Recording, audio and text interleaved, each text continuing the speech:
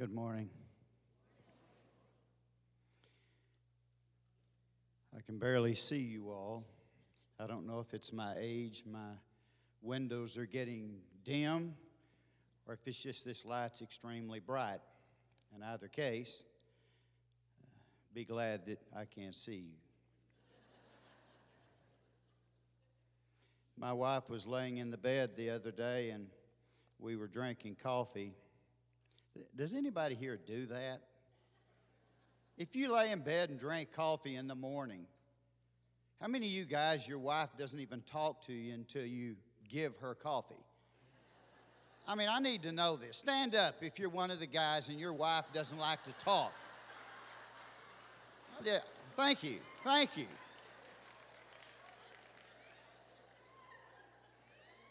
I mean, we're family. We might as well talk about these things.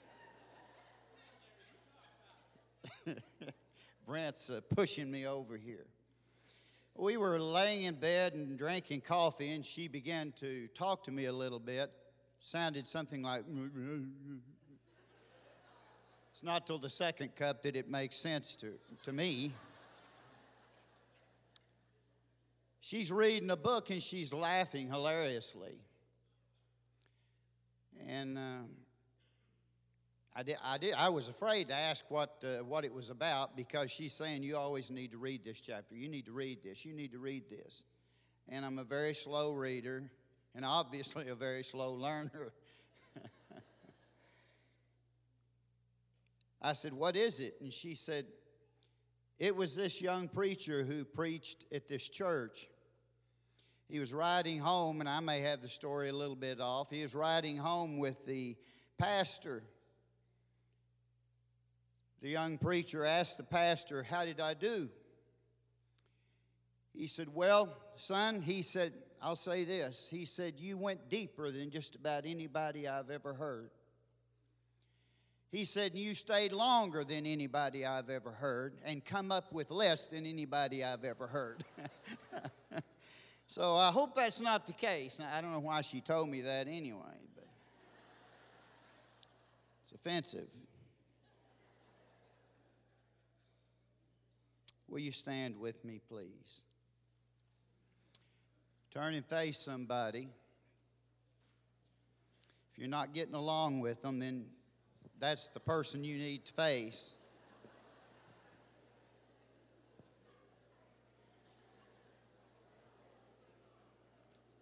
Maybe we just take about 15 seconds and go ahead and clear the air. So if you need to be reconciled, get it done.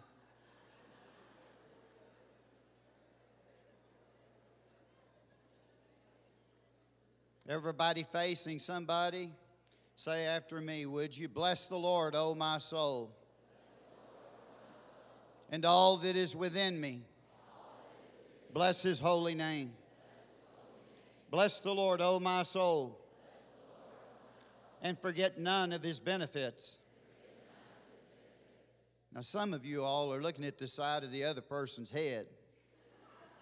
You're supposed to turn around and face each other.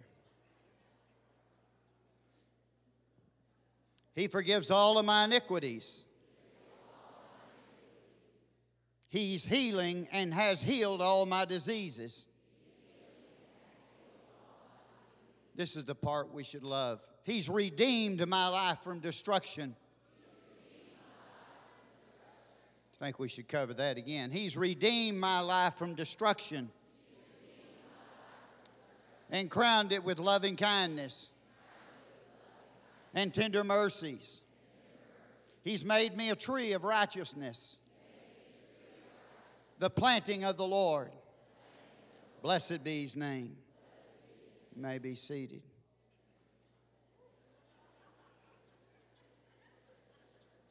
Now, if that's the longest conversation you've had with your spouse in a long time, you need to get counseling.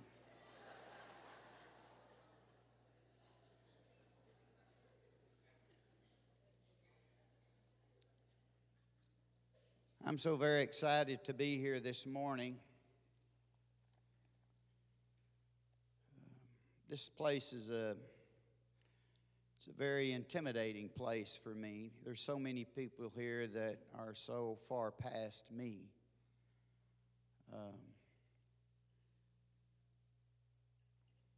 But I learned a long time ago that I needed to just be myself. I remember the first time I come into this fellowship and I ever shared here, I was walking out this side door behind Pastor Des. To him, I must have been an absolute goober, and possibly still am, but I was following behind him, and I was just fine. I was a little nervous, but I was fine until I hit that door and I saw all these people. And I don't know if it's visibly obvious or not, but I could hear my knees banging, and I'm nearly bow-legged. I can't even put that's a feat in itself. I could hear my knees banging. Amazing thing is, I realized then I'm not Pastor Des, and I'm not Pastor Dan or Michael. I'm just Larry. So I will do my best to be myself this morning. God has dropped something in my heart, and this hasn't been an easy word for me. Some things are just not that easy. It was a bit of labor to me. And I kept struggling, sleeping. But I want to talk to you about fresh hope.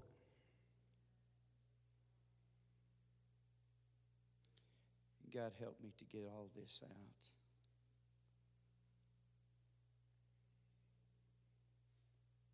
Fresh hope.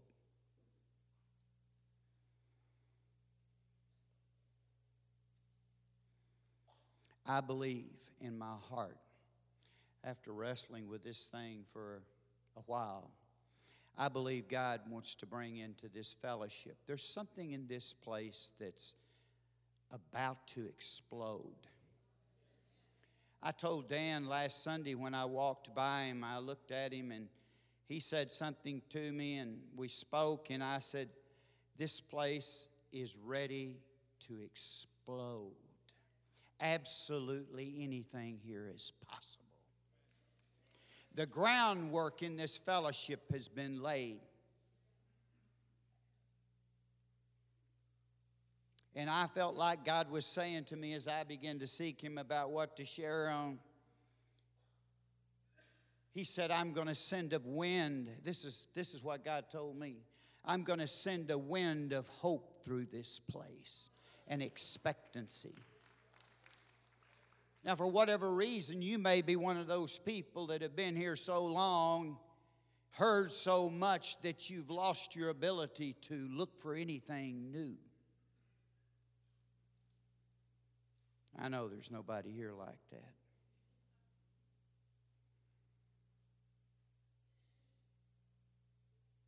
We become a bit stagnated. We've just been where we are. We've not heard anything that's doing anything for us. Have you ever been at that place that you just hear things and you just say, well, we got that done for the week? Nothing extraordinary happened.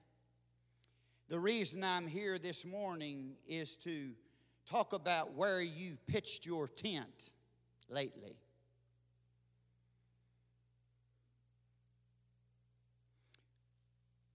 The paradox is that we got a lot going on in the world, and there's a lot of stuff out here happening. We come in here and we're a sheltered place, and we hear the word and we're encouraged. The world is still the same. We live in a permissive society, and I'm just going to have to preach just a minute to get this off of me, okay? We live in a place that has no restraint. Pastor Dan spoke of this, at least the word restraint passed my ears on the 10th of January when he spoke. The restraint is self-control. Stuff's out of control out there. We visit the Spirit, and then we get back out there and we lose our perspective. We come back in, and it's like all of our hope is gone, and we're not expecting God to do anything new. The most we expect is just, God, get me through this next week. When God spoke to my heart and said, I'm fixing to send a wind of hope through this fellowship and expectancy, I felt like it was way beyond the ordinary.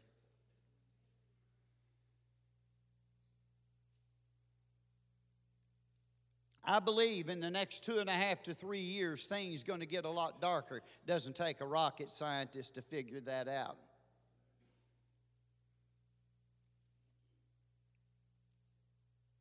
But I know this about the church. The darker it gets, the brighter the light begins to shine. I remember Pastor Des saying this, and he's probably back there thinking, I hope he doesn't say things that I didn't say.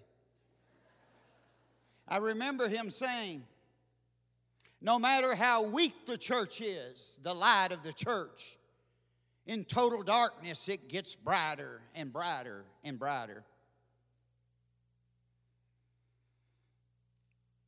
Our permissive society is a mess. The church system itself has to learn that sin isn't a skeleton you keep in the closet, that we surround with restrictions to keep it in its place. It's a defective relationship with God. If we aren't convinced of the nature of that defect in our lives, it's unlikely we'll accept the remedy for that defect either. In our society, you know all that, the scripture, in these last days, that kept ringing in me, and how many times we have heard that through life. In these last days, people would be rebellious, disobedient to parents, without restraint. Home economics class, or homemaking class, we used to make sugar cookies. Now they pass out birth control, saying if you're going to do this, then at least use this. Tell me that's not true. We go from saying weed is medicinal to weed is recreational until now we've approved and passed laws to protect it.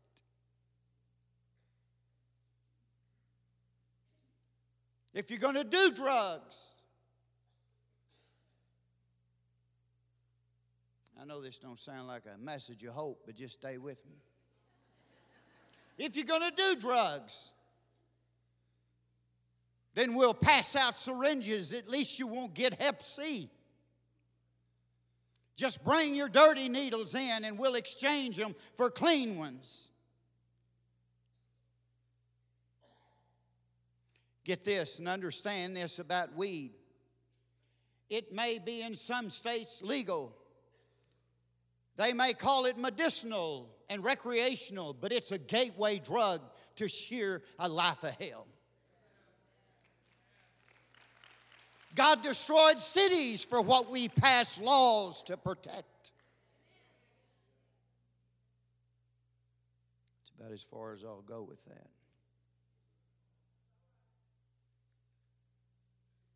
While we've done our things Sunday after Sunday, and we've been blessed day in, day out, and week in and week out, listen to me this morning.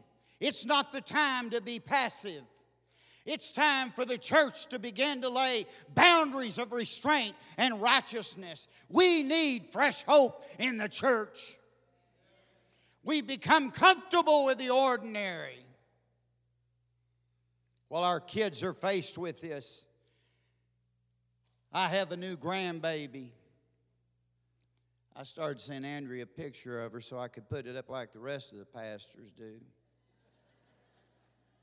I prayed over her all the way from the first time I heard she was there. My wife and I prayed over her every day before she was ever born. For 9 months, we prayed over that child before she got here. And I said, God, you did it before. Would you do it again? Fill that child with the Holy Ghost all the way from the womb.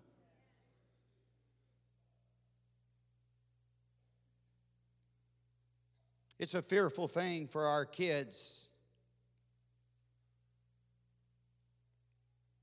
It's scary. We're passive about that. Let me just read this to you and see if this doesn't sound like us today. In 2 Timothy, you've heard it a jillion times. Don't be naive. I'm going to read it out of the Message Bible. There are difficult times ahead. Now, I know in the Spirit, we say Joel prophesied.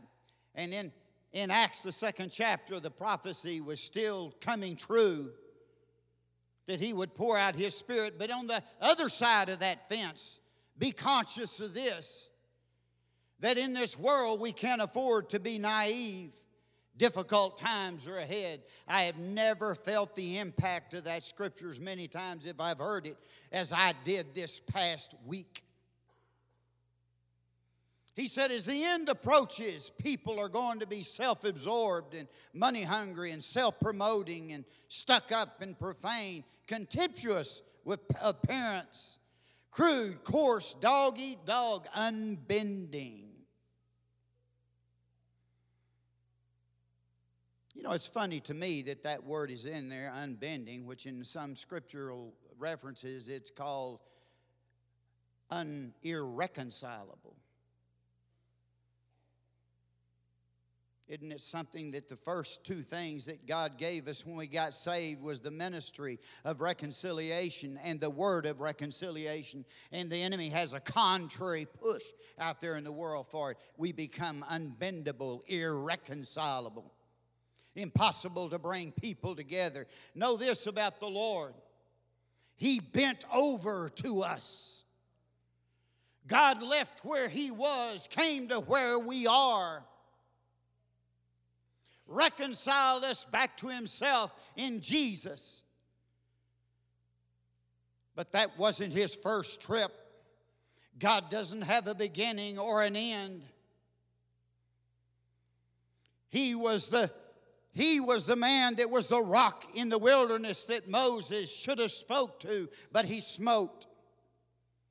He was the fourth man in the furnace. He was at the council when they decided, let's make man in our own image. He is God Almighty. He is the pre-incarnate Christ. He has no beginning. He has no end. He is the God that was and is to come. And He's given us the responsibility of the ministry of reconciliation and the word of reconciliation. Not misfounded that in these last days people would be irreconcilable. Slanders, impulsively wild, savage, cynical, treacherous, ruthless, bloated windbags, addicted to lust and allergic to God. They'll make a show of religion, but behind the scenes, they're like animals. Stay clear of these people, the Word said. If there was ever a time the church needed hope, we need it today. Now hold with me here. In Romans, I'm going to go there. Worse followed, refusing to know God. They soon didn't know how to be human either. Women didn't know how to be women, and men didn't know how to be men. Sexually confused. They abused and defiled one another, women with women and men with men, all lust and no love. And then they paid for it. Eugene Peterson said, and oh, how they paid for it. Emptied of God and love, godless and loveless wretches. And then all hell broke loose. I'm reading out of the scripture. Rampant evil, grabbing and grasping, vicious backbiting. They made life hell on earth with their envy and wanton killing, bickering and cheating. Look at them, mean-spirited, venomous, fork-tongued God-bashers, bullies, swaggers. You ever seen anybody got their swagger on? I'd need help with this one.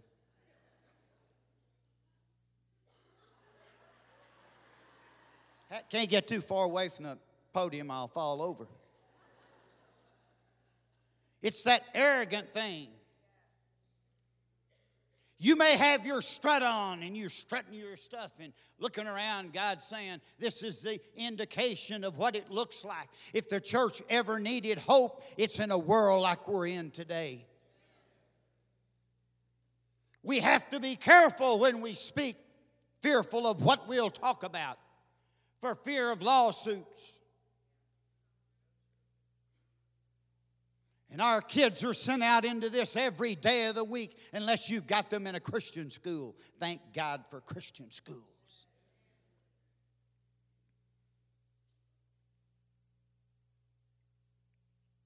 We need hope. One of the ladies that graduated from the center years and years ago, she's not here and you wouldn't know her. She called me on the phone and she said, Larry, my grandson needs help. I buried that boy's mother. She OD'd on the bus, wedged herself in the bathroom, and they took them 2 hours to get the door open, and she was already dead. Now her son is 17 years old, and his grandmother that come through our program years ago is calling me saying, I don't know what to do with him. She said, he looked me in the face and said, you're not going to tell me to go to school. I don't have to listen to you. You'd have to know her. She's not a very soft person. She looked at him and she made this statement, you better take all of your tennis shoes because you're going to need every bit of the rubber.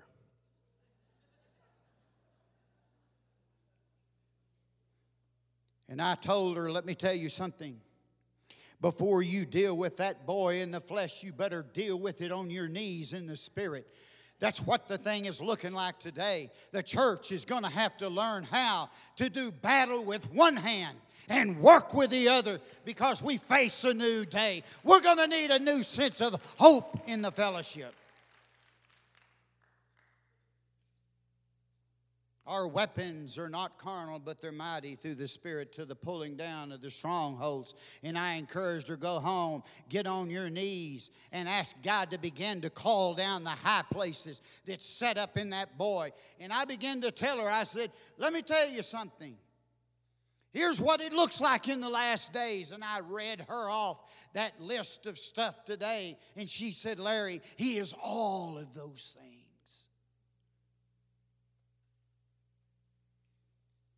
Bethesda, we have dealt our bread generously. But get ready because we're going to need fresh hope. We're fixing to have to deal ourself to the hungry. There's a grave difference. Pastor mentioned mentoring these young kids without fathers. You're going to need a new, fresh sense of hope. We have to deal ourselves. That's another story. We're going to have to do the warfare before we go there. Now I want to get to what I can actually come here to share. That's the state of our world.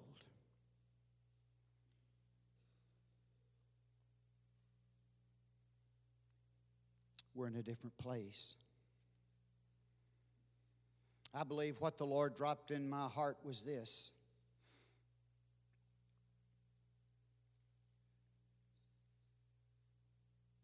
He's going to bring into this fellowship, and it'll be like a wind I feel in my heart, to bring a fresh hope and expectancy to this fellowship. Where have you pitched your tent today? I want to mention this to you. These words God dropped in my heart. Maybe you have pitched your tent at the place of regret. These words are not random words that I come up with. I felt that He dropped them in my heart. Maybe you're here and you pitched your tent at the place of regret, and you feel sorrow and remorse for whatever act or fault that you had or disappointment, unable to go forward in life because we're unable to get past what we did or should have done or didn't do. We have camped at the place of regret. How many of you have regrets in your life? How many of you are stuck at the place of regret? Want to go forward, want to hear more, but we pitched our tent at the place of regret. The second thing he put in my heart was maybe you pitched your tent at the place of frustration. You stay frustrated all the time, feeling of dissatisfaction in life, accompanied by anxiety and depression, coming from unfulfilled needs in our life or unresolved problems. So we pitched our tent at the place of frustration. We stay frustrated. Anybody at that place this morning? Maybe you pitched your tent at the place of doubt. A feeling of uncertainty about the truth and reality. You even question your relationship with the Lord. You camped at the place of doubt and pitched your tent there. You're finding it hard to move on. Or maybe you pitched your tent, there's only 5 of these, at the place of disappointment. Disappointed in a person or a thing. Who's here that hasn't been disappointed or disappointing? Pitched our tent at the place of disappointment, a person or a thing that disappoints us. You've had a bitter pill to swallow and you're stuck there at the place of disappointment. Or maybe you pitched your tent at the place of hopelessness this morning. And you're at a place of total despair and you feel inadequate for the purpose in life.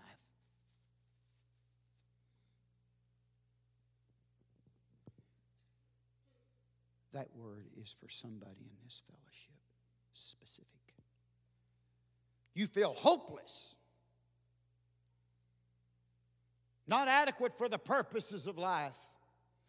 I remember a man I know who used to pastor here that said it is a possibility that you can touch all of your ambitions in life and never fulfill your purpose. He said that all of our ambitions are related to our desires, but our purpose is related to our destiny. You come to the place that you're hopeless, full of despair, felt inadequate for the purpose that God has for your life, and you've lost that sense of expectancy. It is to you that I speak this morning. We become a bit barren and stripped out in life. Nothing left. There's nothing left to give. I'm going to venture off here and go a little bit different route. I want you to turn with me to 1 Samuel, the 1st chapter. I don't have it on the screen because I didn't plan on going this way. This is the story of Hannah.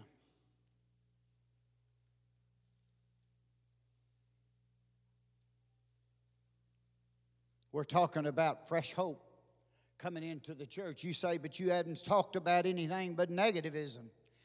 That's what we face in the real world. This is a protected place in here. God's saying you're going to need a new, fresh hope for the days ahead. It's going to get darker, but the church is going to become brighter. Let me read this to you just a minute.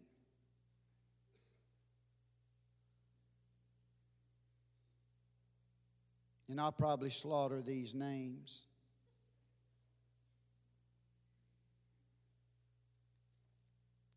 Elkanah had 2 wives. The first was Hannah and the second was Peninnah. And Peninnah had children and Hannah did not.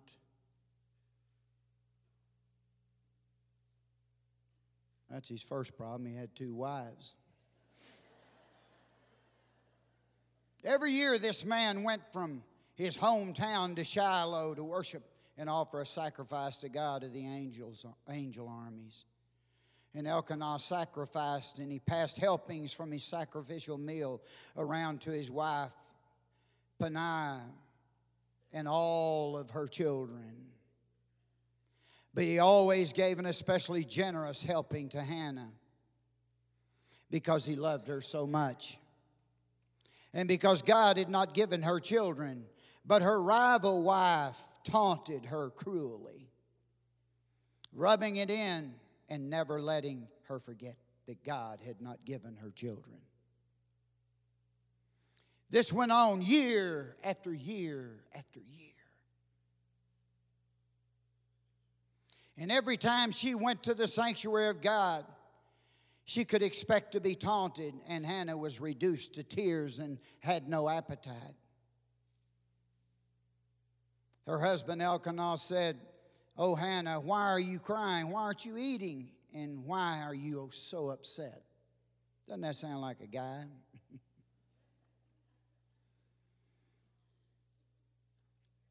She's wept year after year, time after time, and all of a sudden he's catching on. "Why are you crying? What's wrong with you?" My wife has a way to handle that.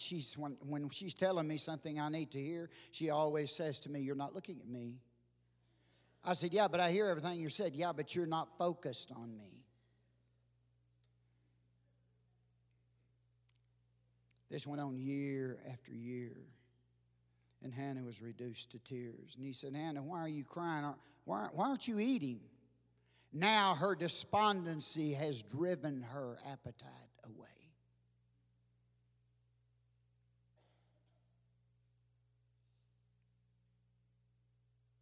"Why are you not eating? And why are you so upset? Am I not more worth to you than 10 sons?"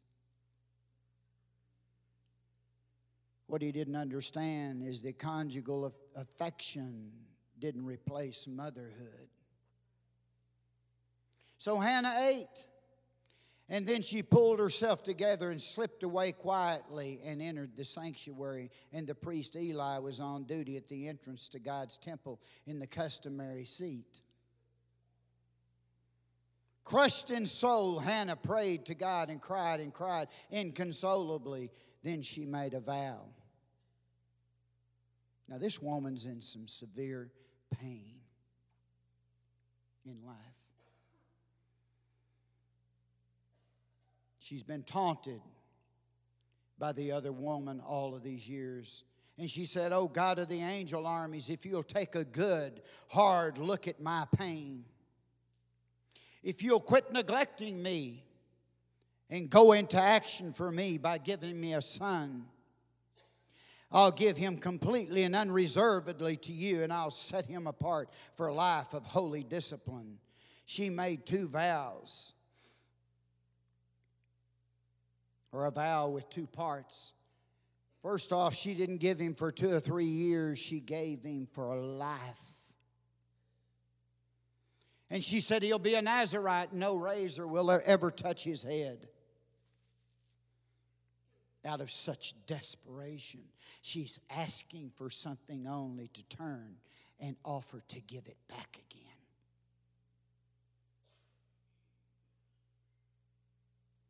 Her husband was trying to be sensitive to her.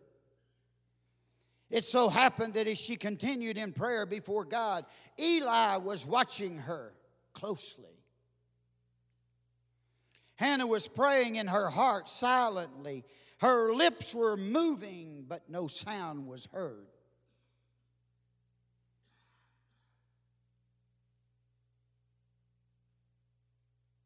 Eli jumped to the conclusion that she was drunk. I wonder why it is in the Scripture that every time God starts showing up on people, somebody thinks they're drunk.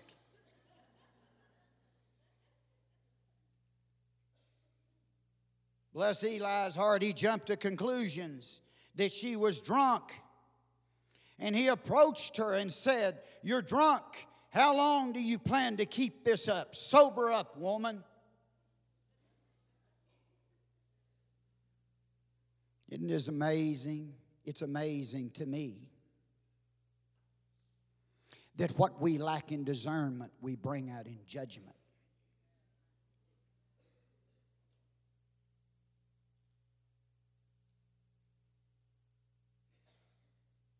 He jumped to conclusions.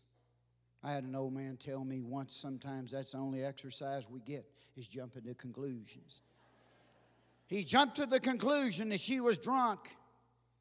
Hannah said, "Oh, no, sir. Please, I'm a woman of a heavy heart. I haven't been drinking not a drop of wine or beer. The only thing I've been pouring out is my heart. Pouring it out to God." Don't for a minute, she's worried about what he thinks about her. Don't for a minute think I'm a bad woman. It's because I'm so desperately unhappy and in such pain that I've stayed here so long. This is a woman that needed hope. See, in the Hebrew, for a Hebrew woman to not bear children was the deepest of sorrow she could know. One version said God had shut up her womb.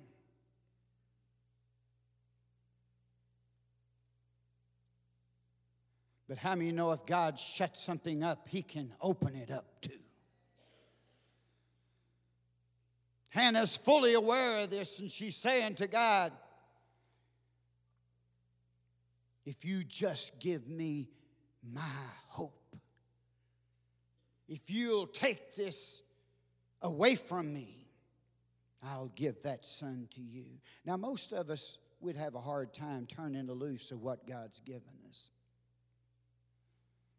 I thought of this story and I thought how hard it would be for this woman to take this baby and to carry it and rock it. She was rocking her promise. God had given her what she asked for. And to keep him at home until she had weaned him, and then to take him to the temple and leave him for the rest of his life.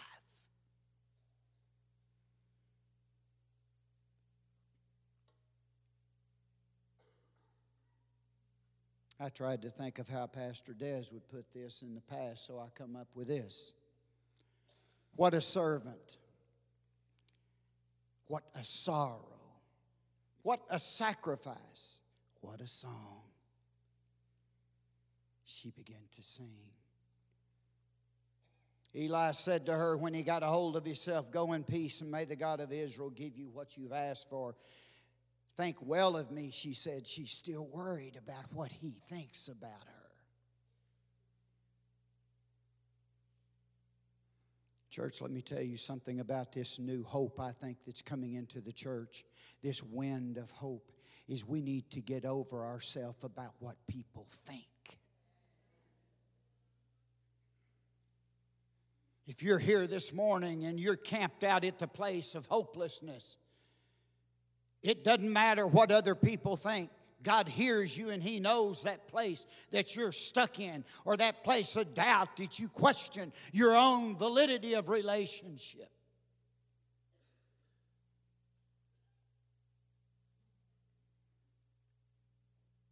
When she said, "Think well of me and pray for me," she said, and went her way. Then she ate heartily, and her face was radiant.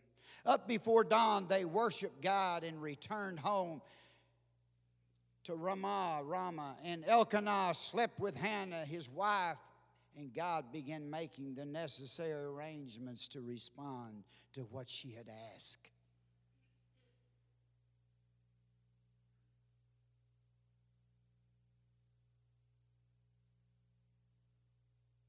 I want to read you this prayer. You've heard it before. Hannah prayed when God gave her the son, and she took him and offered him back to Eli at the temple to leave him for the rest of his life, to see him once a year. Her prayer started in pain, but it wasn't limited or confined there. Now she said, Hannah prayed, I'm bursting with God news. I'm walking on air. I'm laughing at my rival, and I'm dancing my salvation. This is now, she's got the son. She's left him at the temple, and she begins to sing. Nothing and no one is holy like God. No rock mountain like our God. Don't dare talk pretentiously. Not a word of boasting ever, for God knows what's going on. He takes the measure of everything that happens. The weapons of the strong are smashed to pieces, while the weak are infused with fresh strength. The well-fed are begging in the streets, while the hungry are getting second helpings. The barren woman has a household full of children, while the mother of many is bereft. God brings death, and I'm getting to the part you have to hear. And God brings life. He brings down to the grave, and He raises up. God brings poverty, and God brings wealth. He lowers and He lifts up. He puts poor people on their feet again. He rekindles burnt out lives with fresh hope, restoring dignity and respect to their lives, a place in the sun. 1,000 years later, you hear that song rephrased and sung again when Mary was impregnated by the Holy Ghost with Jesus. This song uttered out, you brought hope.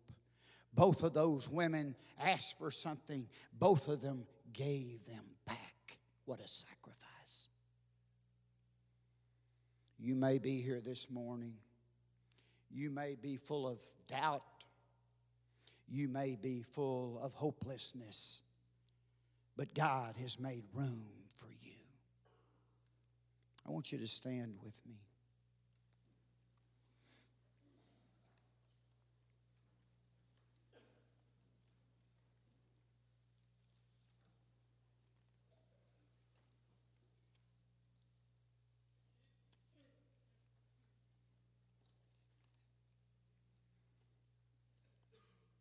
Bethesda Church,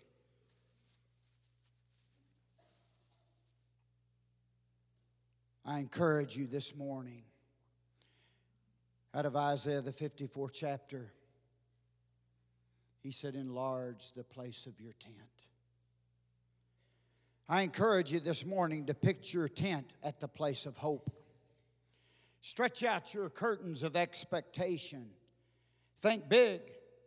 Lengthen your cords of love and use plenty of cord. And drive your pegs of faith deeper and deeper. God's going to infuse this fellowship with a sense of expectancy and hope that we have never known. In Acts, the 2nd chapter, it blew in like a fire. But we need hope. Some of you have been stuck where you're at for a really, really, really long time. And God's saying to you this morning, enlarge that place of your tent. Think big. Think big.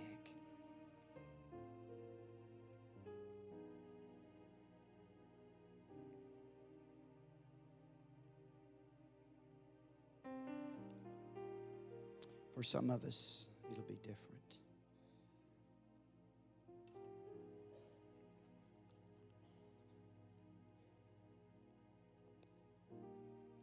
I want to read you this. I take no credit for this word. Eugene Peterson made this statement. For some of us, it's true. You say, well, I'm a rock and a pillar in this church. I'm glad for that.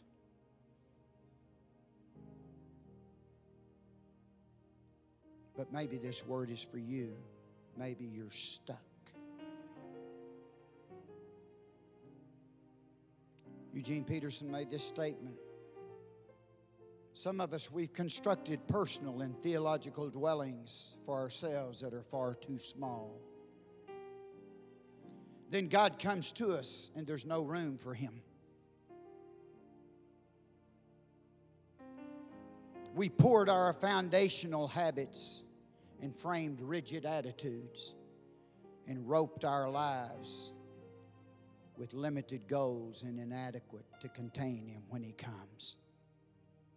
When God comes, He's coming to give life and life more abundantly.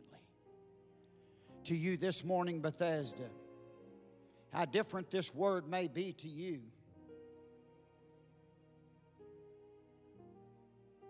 I believe God's going to blow our mind at this place. We need to start thinking bigger than we're thinking. Get a new, fresh sense of hope. And above all, that sense of expectancy. Yes, Lord. Yes, Lord. Yes, Lord. I believe the time is coming when we'll ask the Lord and we'll see it happen when we ask. He said, I'll open the windows of heaven upon you. When you begin to deal your bread to the hungry, and then you begin to deal yourself to the hungry, the word said to the Lord, if you will do these things, I'll open the windows of heaven and I'll hear you. That when you ask of me, it'll be done. People often think when Pastor Steve is overseas in crusades, why people respond there like they do. They need hope. When you go and you bring hope to people who don't have hope, they embrace it, they grasp it, they run to it.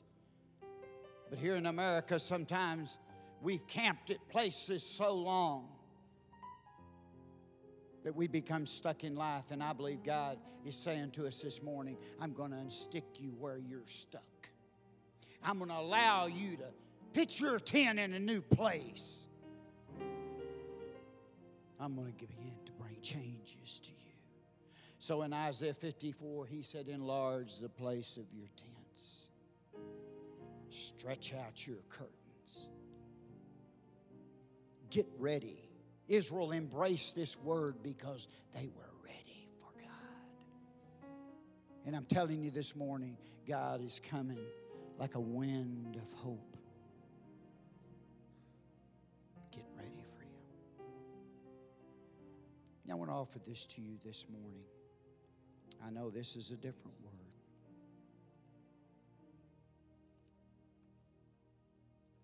If I have touched those places in you this morning, I want to ask you to come to the front.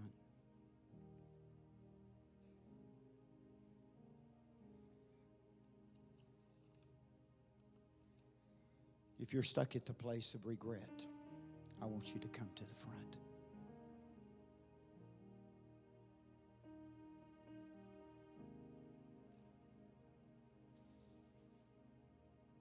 Come ahead.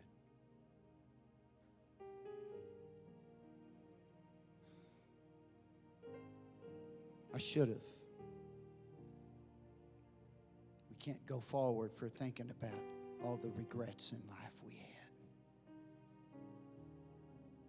Some people actually go through marriage for years and years and years, regretting that decision they've made.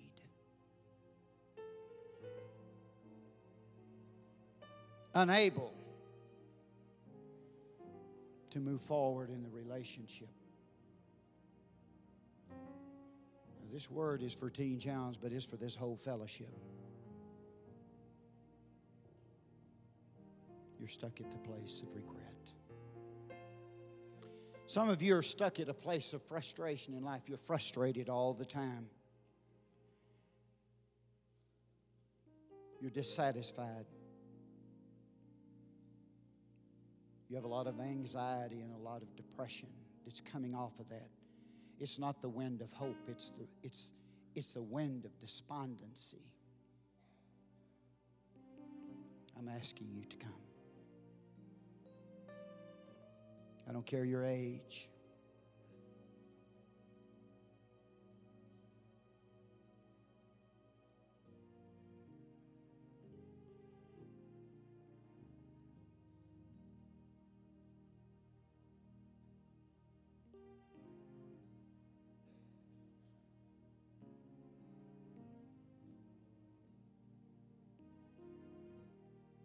I'm going to take this frustration off of you.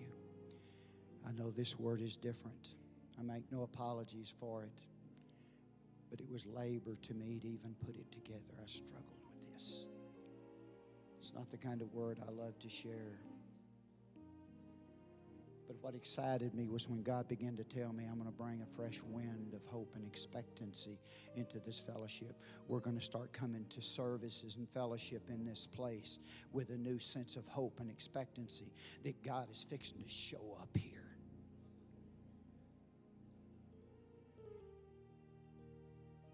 If you have doubt, I'm talking about deep-seated doubt, doubt that you pitched your tent at the place of doubt and you begin to question your own sense of truth and reality. You've even gone so far down in your heart to question whether there is a God or not. I never see him. Come on up closer.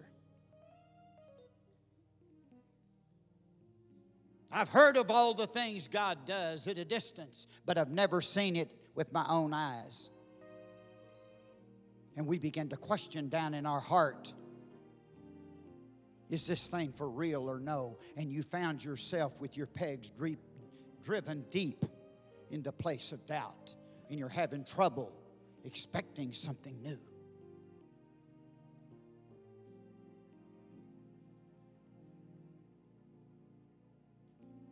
Maybe you're just been disappointed in life. You say, with a word like that, you're bound to touch somebody in the fellowship. I didn't give it for somebody. I gave it for specific bodies this morning.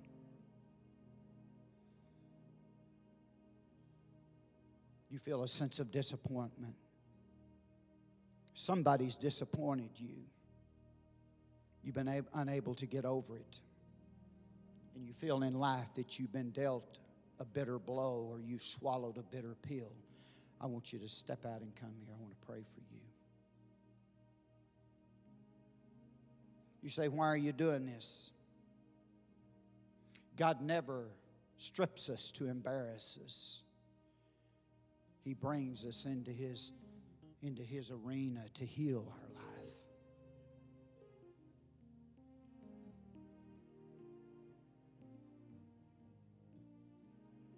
And lastly, and this was specifically for somebody,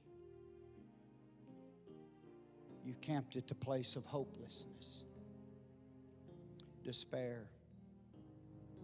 You felt inadequate for the purpose, and you've even said to yourself in life, I don't want to live anymore.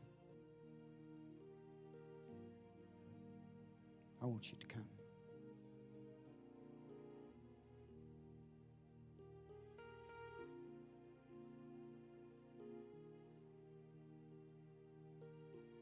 If you struggle with hopelessness and you're stuck there, you've camped there, I want you to come. I want to pray for you. We've settled in our life for what Pastor Des says is the status quo, which is Hebrew, he said, for the mess we're in. We can't get out of it.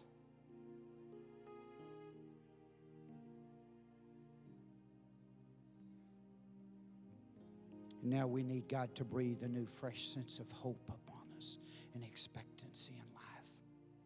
Our ladies one year was invited to sing at the Parks Mall at the Ice Arena. And our whole tribe went and sung. And I remember Charlene saying to me, I wondered why we'd come here just to sing to people skating. When it was all done, one woman come up and she said, whoever you people are, you were here for me because I thought about taking my life today. You never know where people are stuck.